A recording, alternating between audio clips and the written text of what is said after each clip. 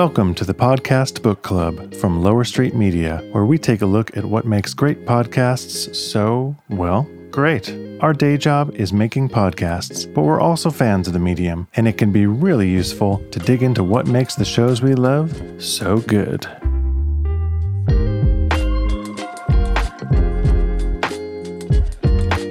Today we're talking about Switched on Pop, a podcast about the making and meaning of popular music, hosted by musicologist Nate Sloan and songwriter Charlie Harding. Chatting with leading artists, songwriters, and producers, Switched on Pop breaks down pop songs to figure out what makes a hit and what is its place in culture.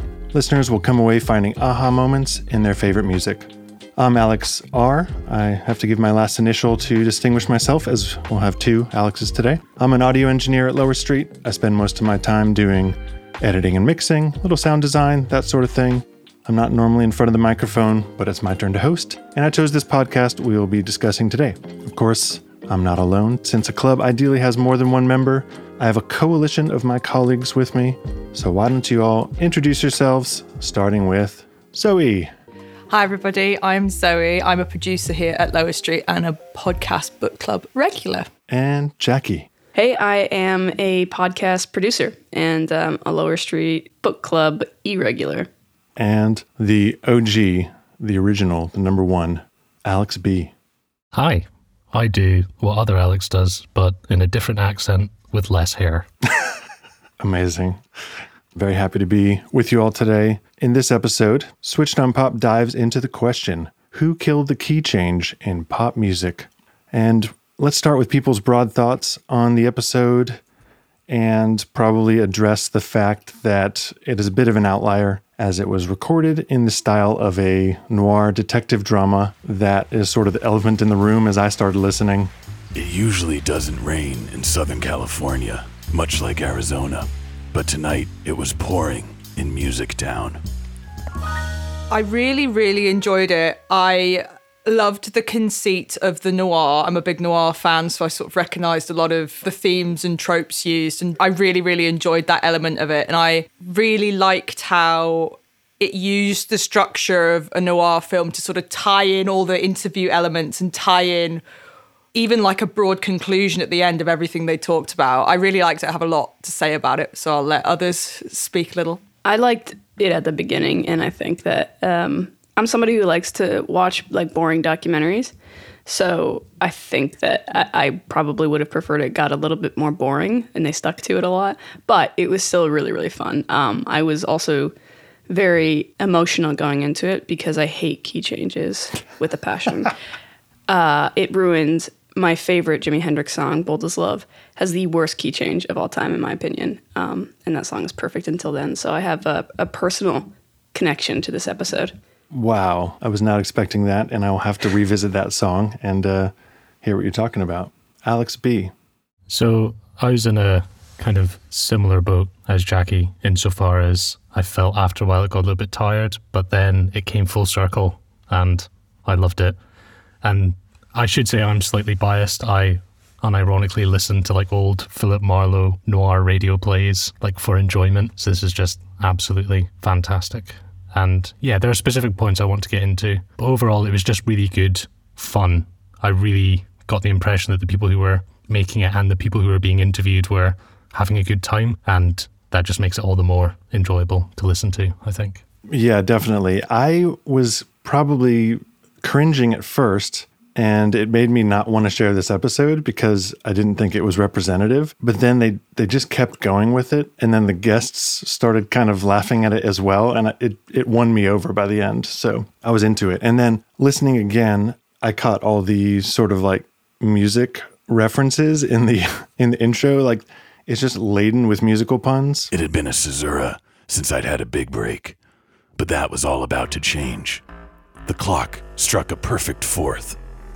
I was getting ready to call it a day when I felt the hairs on the back of my cochlea stand on end.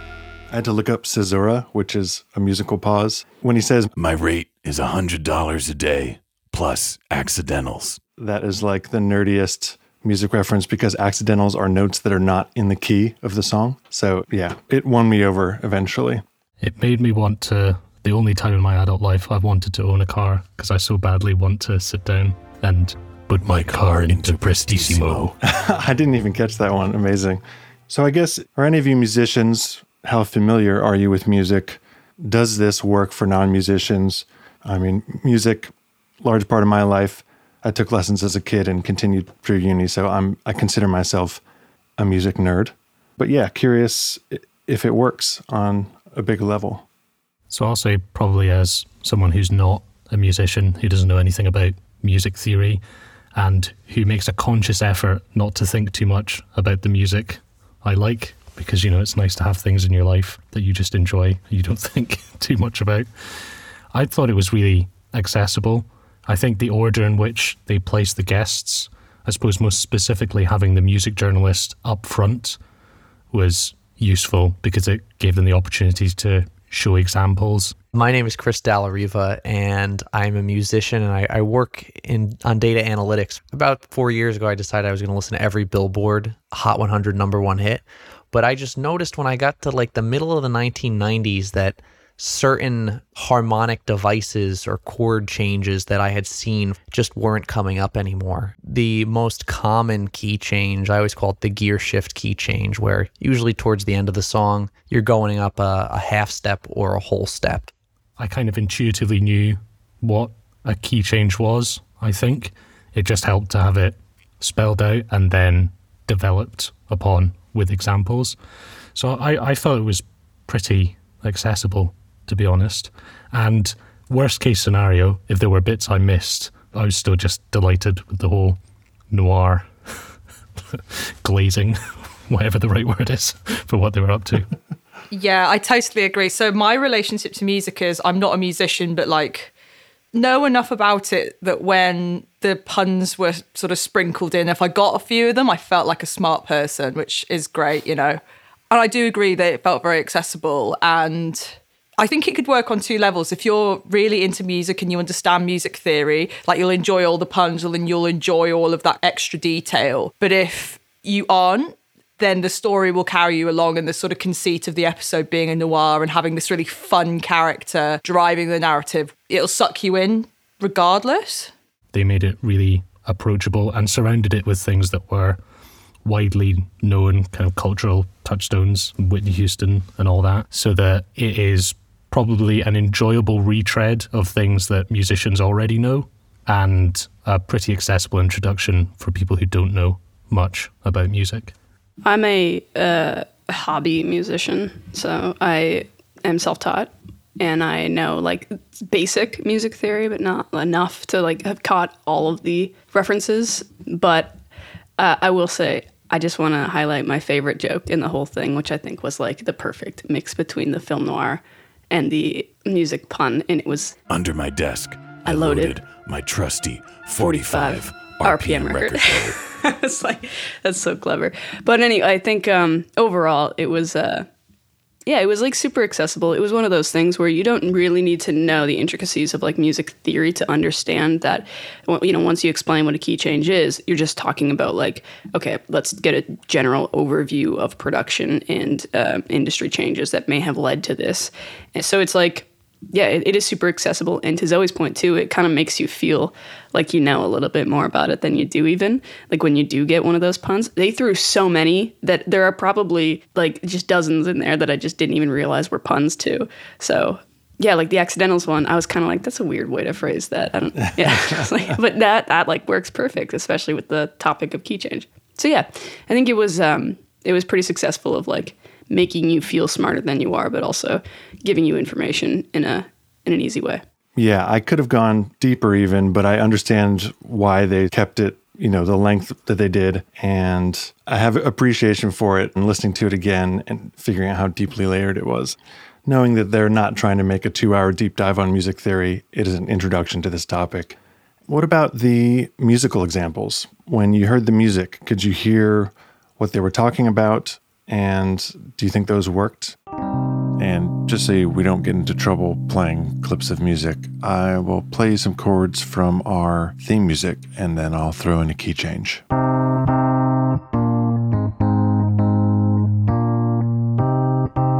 And coming up, here's the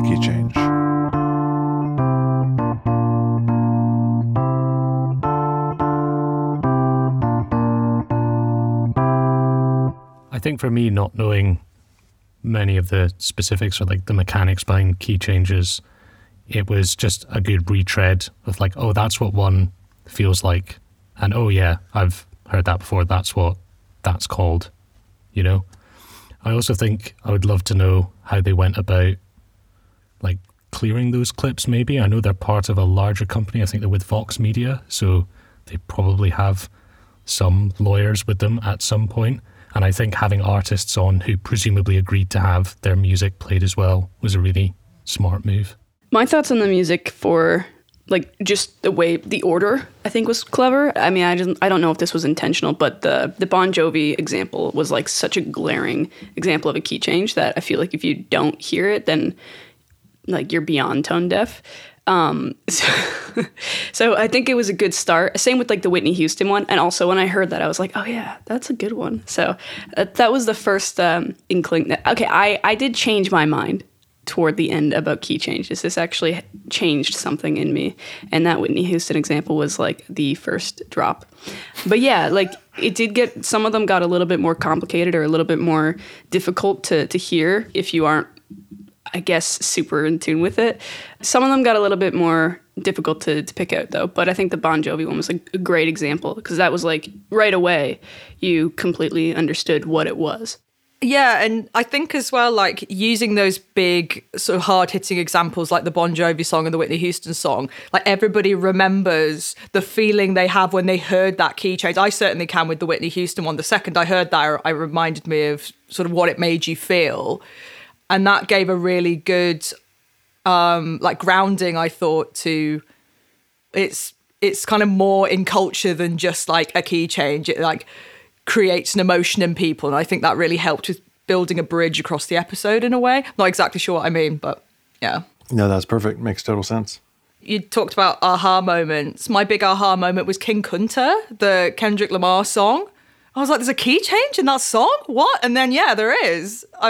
That was the second one for me where I was like, oh yeah, I love that song. Yeah, I was super duper surprised by that. I really liked those hip hop examples they gave because you never would think about it in that genre. Totally. And the fact that he did modulate his voice and you can clearly hear it, I was very impressed. He did. He modulated up and down. So perhaps a rare find in the hip hop world. I did love the hip hop talk, but it was also kind of curious to hear more from maybe a producer who did work in more organic genres to see if they would talk about, you know, whether they were intentionally or not intentionally changing keys or anything like that. But yeah, what did you think of the guests themselves, the producer, One Oak, and the musician and singer, songwriter, Emily King? I will say that I think they did a great job of picking guests who would like take part in the bit, who were obviously got the joke, understood it, and found it funny. And I just have to click my mouse a few times.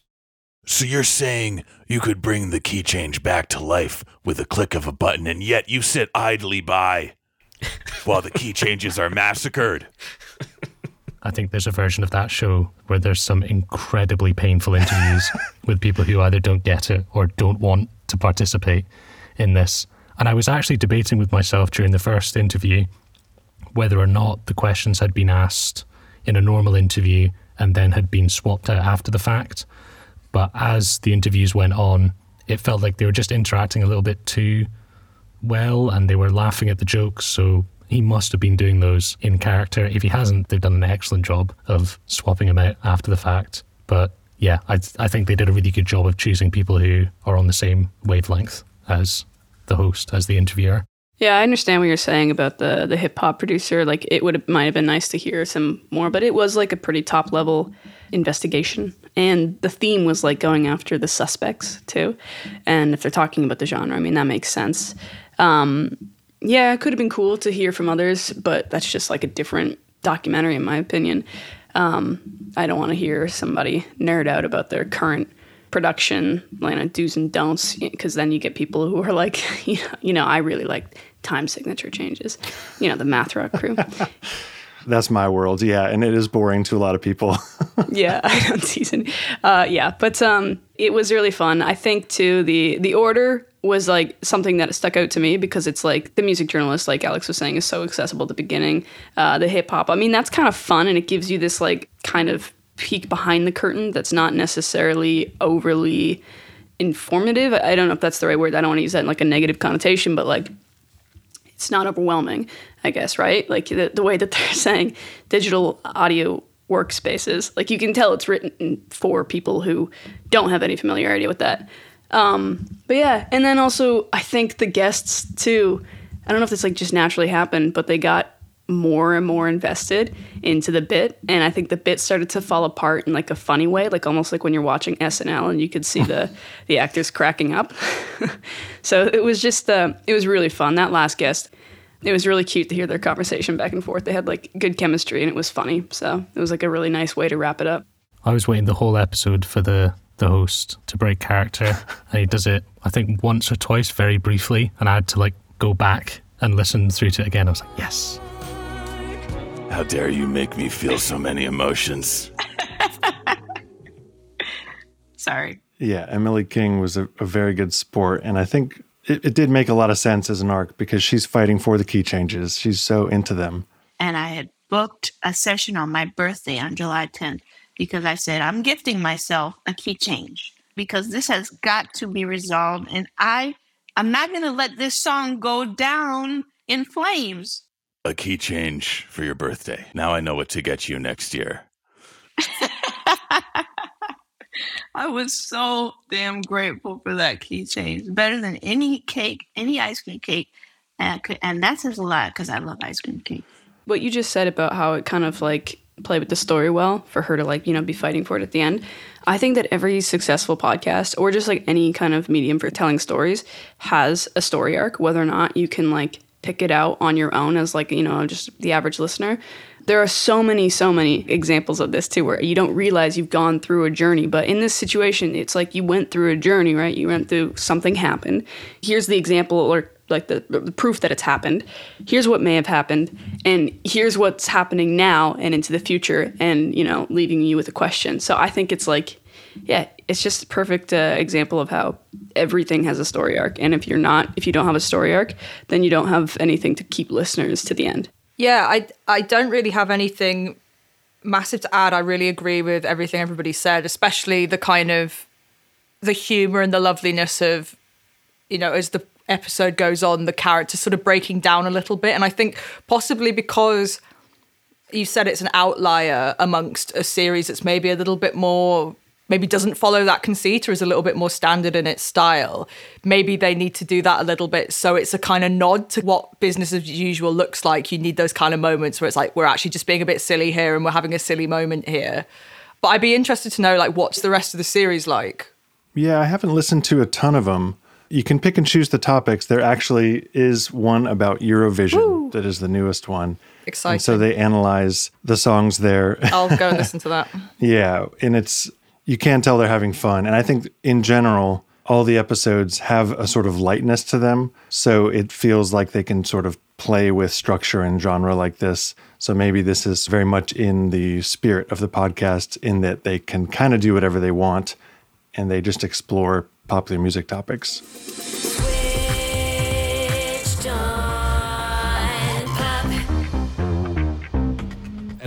It's the beginning of May, so that can only mean one thing. It's time for Eurovision.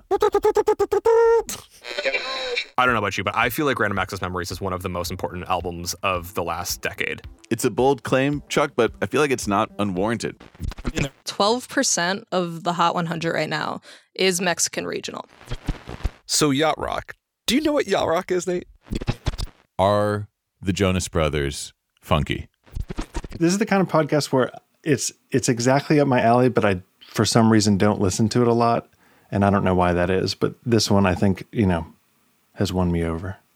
Maybe I'll become a regular listener. Something to add on to a point that Zoe made about the facade holding up or not. I thought there was a couple of interesting points where the character of the detective kind of butted head against the needs of the episode, if that made sense. So in the first interview, one of the questions he asks is, why don't you tell me the history of key changes? I thought, what? That's not totally. That's shabby detective work. That's kind of useless, I'd say. But it is important for the episode itself, like to have that context to then build upon for the rest of the episode. So I thought that was kind of interesting. I don't even necessarily think it's a mark against it, but it is interesting to see how a gimmick or an angle that you take can bump up against some more kind of structural nuts and bolts requirements of a show. I think for a gimmick to work, I think it also has to serve the episode and like the goals of the episode. I think that this one played well with what they were trying to do, but you can't just choose a gimmick to have a fun episode. Like, it has to work. It needs to carry what your intention is through. So that's an interesting point, Alex. Yeah, and I think, like, just to add on to something that Alex B said, so with that mention of, can you tell me the history of a key change? Like, that is shoddy detective work. You should already know this. This is sort of basic. To get around that, you could script in something like, I don't know, I want you to tell me in your own words, or something like that would just make it work within that world. So I think it is possible to get around things like that with a little bit of clever scripting. That's my pro tip for when I'm interviewing people and I should know more than I know. I just want to hear it in your own words. Just want to hear it in your own words. I love that. So true. I do a disclaimer at the start of the conversation. I say, I'm going to ask you some questions. The answers to them might seem obvious, but I'm doing that on behalf of the listener, not me. Honestly, it's good to do that sometimes because you might assume that you know something and then you're wrong anyway. So it's always good to get people's it's like fact checking, right? When I was in journalism too, you'd ask everybody the same question and you'd see what the common thread is, right? Like when you're interviewing people. So it's not just lazy. There's reason. So overall, did this episode make you want more? Would you subscribe? Yeah. Absolutely. In fact, it made me like the medium, kind of got me hooked back into it again. I tend to listen to the same sort of shows. So listening to this was like, oh, that was actually really fun and well put together. I should spend more time just listening to random shows, even if it isn't that particular episode. Because even though I don't know, and you guys have mentioned it, but that did not feel like something that was sustainable for like however many hundreds of episodes they've done. So it had to be the exception rather than the rule. I also think like listening to podcasts, this might just be a personal thing, but I don't find it as a consistent thing in my day. Like, you don't know when you're going to have time to listen and focus on it, especially if you're not like commuting. Like a lot of people don't commute anymore, right? So like when do you actually get time to sit and listen? Usually it's like doing chores or something. And so I really like podcasts where you can just pop in and out, like episode wise. And this is like a really, really digestible piece. Like it's so short and you get on an all encompassing story. Like I don't have to listen to 18 episodes of season 1 to understand what's happening or even the characters, like the host in that. Like there's none of that continuation. And I like, again, like sometimes it's good to have that because you like having like a relationship with your podcast host and stuff. But I think at the same time, you always have to balance just giving somebody something in like its entirety with every episode. How about you, Zoe? Would you subscribe? I think I probably would, but I have to say that I enjoyed the sort of the noir concept so much that potentially like that's what I would be listening on for. I mean, not to say that it wasn't interesting to learn about, but I did really, really enjoy that element. So what I kind of wanted was like a noir podcast, I guess. And I know that's not what it's going to be. So I'd be interested to listen to other episodes actually and see what business as usual looks like. Maybe they have other gimmicks that are just as fun. See, that would be really cool. If they did it as well as they did this one, that would be really, really fun. But it would be difficult to keep that up in a really meaningful way, I think. Unless they do like an investigation of death metal in the style of the Archers or something. You could do so many fun things. I'm thinking of like a political campaign of like 2 types of music versus each other or something for the top of the charts. Yeah. When you open it up to like those kinds of creative things, like there's a lot of potential and it's really fun. Yeah, totally. I'll also just really quick, I just thought about this. It's kind of going along with my last point. I think podcasts, to listen to them the way that like you watch YouTube or used to watch YouTube, I don't know, is like really cool. So like to be like, you know, oh, this is a topic that I don't really know much about, but I'll watch a 15-minute video that explains this bit to me, and then I'll move on to something else. And so again, like it doesn't necessarily have to mean that I want to listen to every episode of that season, but I wish that there was a better like podcast discovery app where you could just like hop around like how you do on YouTube, because these kinds of things, I love listening to them, but there's not really a great way for me to find them unless I do intense research or somebody recommends them to me. Like I want a YouTube algorithm style thing. That's how I would keep listening. That's a brilliant idea. I mean, yeah, they're often just lost in the episode list and you wouldn't find it unless you just scrolled through reading all the titles. That's a really good point. On the topic of titles, I think this is something we've covered in previous discussions, but this episode does deliver on the title, which I think is quite important. And I think that is another element of the discoverability problem, insofar as a lot of podcasts have titles that don't mean much to anybody, really. But in this case, the question is, who killed the key change? And there is a thorough examination of that, and then a conclusion at the end, which I think is really great and might sound kind of obvious, but there are plenty of shows that have a title that's either a little bit disconnected from the topic of the episode itself, or that doesn't fully deliver on what the title promises. So I think they did a really great job. That's such a good point. It's like right now in the podcast world, we have such a focus on the actual show titles. Like you're not selling an episode, you're selling an entire series. And it'd be really interesting to see if things evolve to where you are selling an episode. And those titles are what draw you in. That's so interesting, because I'm sure a discoverability app is going to be invented or implemented within Apple or something along the way. I love it. You all are selling me on this podcast. I was hesitant to bring you all. It's great. I'm glad people got something out of it. My interview with Emily King complete, I'd reached the end of my investigation. Anything else anyone wants to add before I wrap this investigation up? Yeah, it was really interesting how there was like a dialogue with the normal host. I really liked that element of it, because almost you had someone who at the beginning you were telling about, you know, is it Joe? Joe Treble is the character, right? Joe Treble. And there are two hosts normally, so I imagine he is the other host. Gotcha. I drove back to my office. Charlie Harding was pacing back and forth in the hallway. What are you still doing here? I tried to go, but I got stuck in this ostinato outside your office door. Well, I'm glad you're here. I've cracked the case, but I don't think you're gonna like it. So having that kind of conceit of having the regular host there, having Joe Treble starting this investigation, and then at the end presenting his findings back, allowed there to be a conclusion at the end. It's like, okay, we covered this, and this. And I'm presenting it to someone in a totally normal way because I'm presenting the findings of an investigation. I really, really liked that element of it. I thought it was really clever. Oh, and also, it's kind of a get-out-of-jail-free card for transitions between interviewees. You just do a bit, and then you end up at the next section of the podcast. It's genius. That's what it's just like, and you're picking a gimmick, it's got to serve the purpose. And this one was just perfect for it. So it was so cool. Could they do it again? Or is it a one-off? No. Well, according to Zoe, they could do it infinitely, I'm assuming.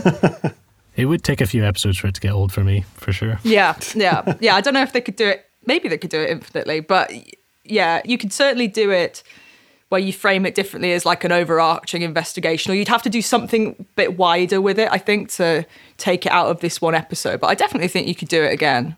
I think it's like those special episodes of things where if you did it all the time, it wouldn't be special. But if you do it a couple times every now and then, and it pops up on you, you're like, oh, I get to enjoy this again, right? Too much of a good thing is an annoying thing. So keep it light, make it exciting every time. Or iterate on it, like a Miss Marple version, maybe. Or like a bumbling detective who like accidentally stumbles into things. I've never seen Miss Marvel, so I'm just like riffing off that. But that'd be amazing. Columbo, like podcast investigations. Just get to the end. One more thing. I'm awful forgetful these days.